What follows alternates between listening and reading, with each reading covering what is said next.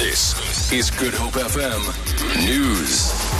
Good afternoon. Police and the Forensic Pathology Services are remaining tight-lipped regarding allegations that the body of a Zimbabwean student left a Cape Town mortuary without her heart.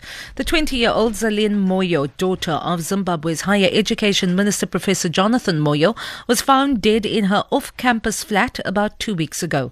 She was in her second year majoring in political studies at the University of Cape Town. Spokesperson for the police ministry, Musa Zondi, says they are assisting the family where they can. Forensic Pathology spokesperson Robert Daniels. The case in question is subject to a South African Police Service investigation in terms of the Inquest Act. The Western Cape Government Health Forensic Pathology Service is therefore unable to comment on any of the details surrounding this specific incident. A group of taxi drivers has blockaded Strand Street in the CBD.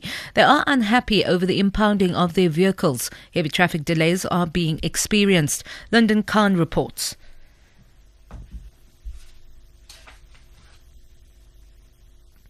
Taxi drivers parked their taxis in Strand Street, blocking traffic from entering. A group has been singing and dancing. A taxi driver, Jonathan Swartz, says 2 of his taxis have been impounded. He claims the city is reneging on an agreement regarding the My City rollout in the Cape Peninsula. The service has been extended to Sea Point to Hout Bay. City of Cape Town traffic officials are keeping a watchful eye on the protest action. Lyndon Khan, SABC News, Cape Town.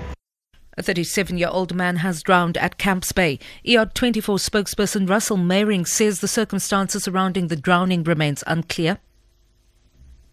We took over treatment and immediately assessed the patient. Unfortunately, we found the patient showed no signs of life.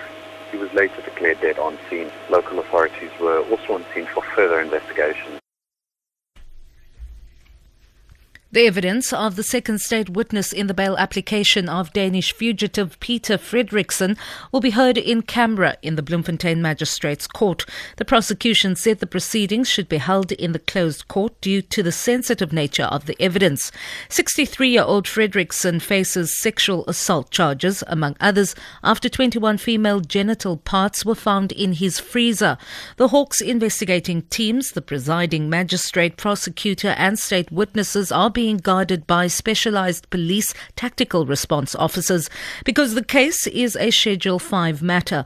The onus lies with Fredriksson to prove to the court that his release on bail will be in the interests of justice. For Good Hope FM News, I'm Vanya Klucher-Collison.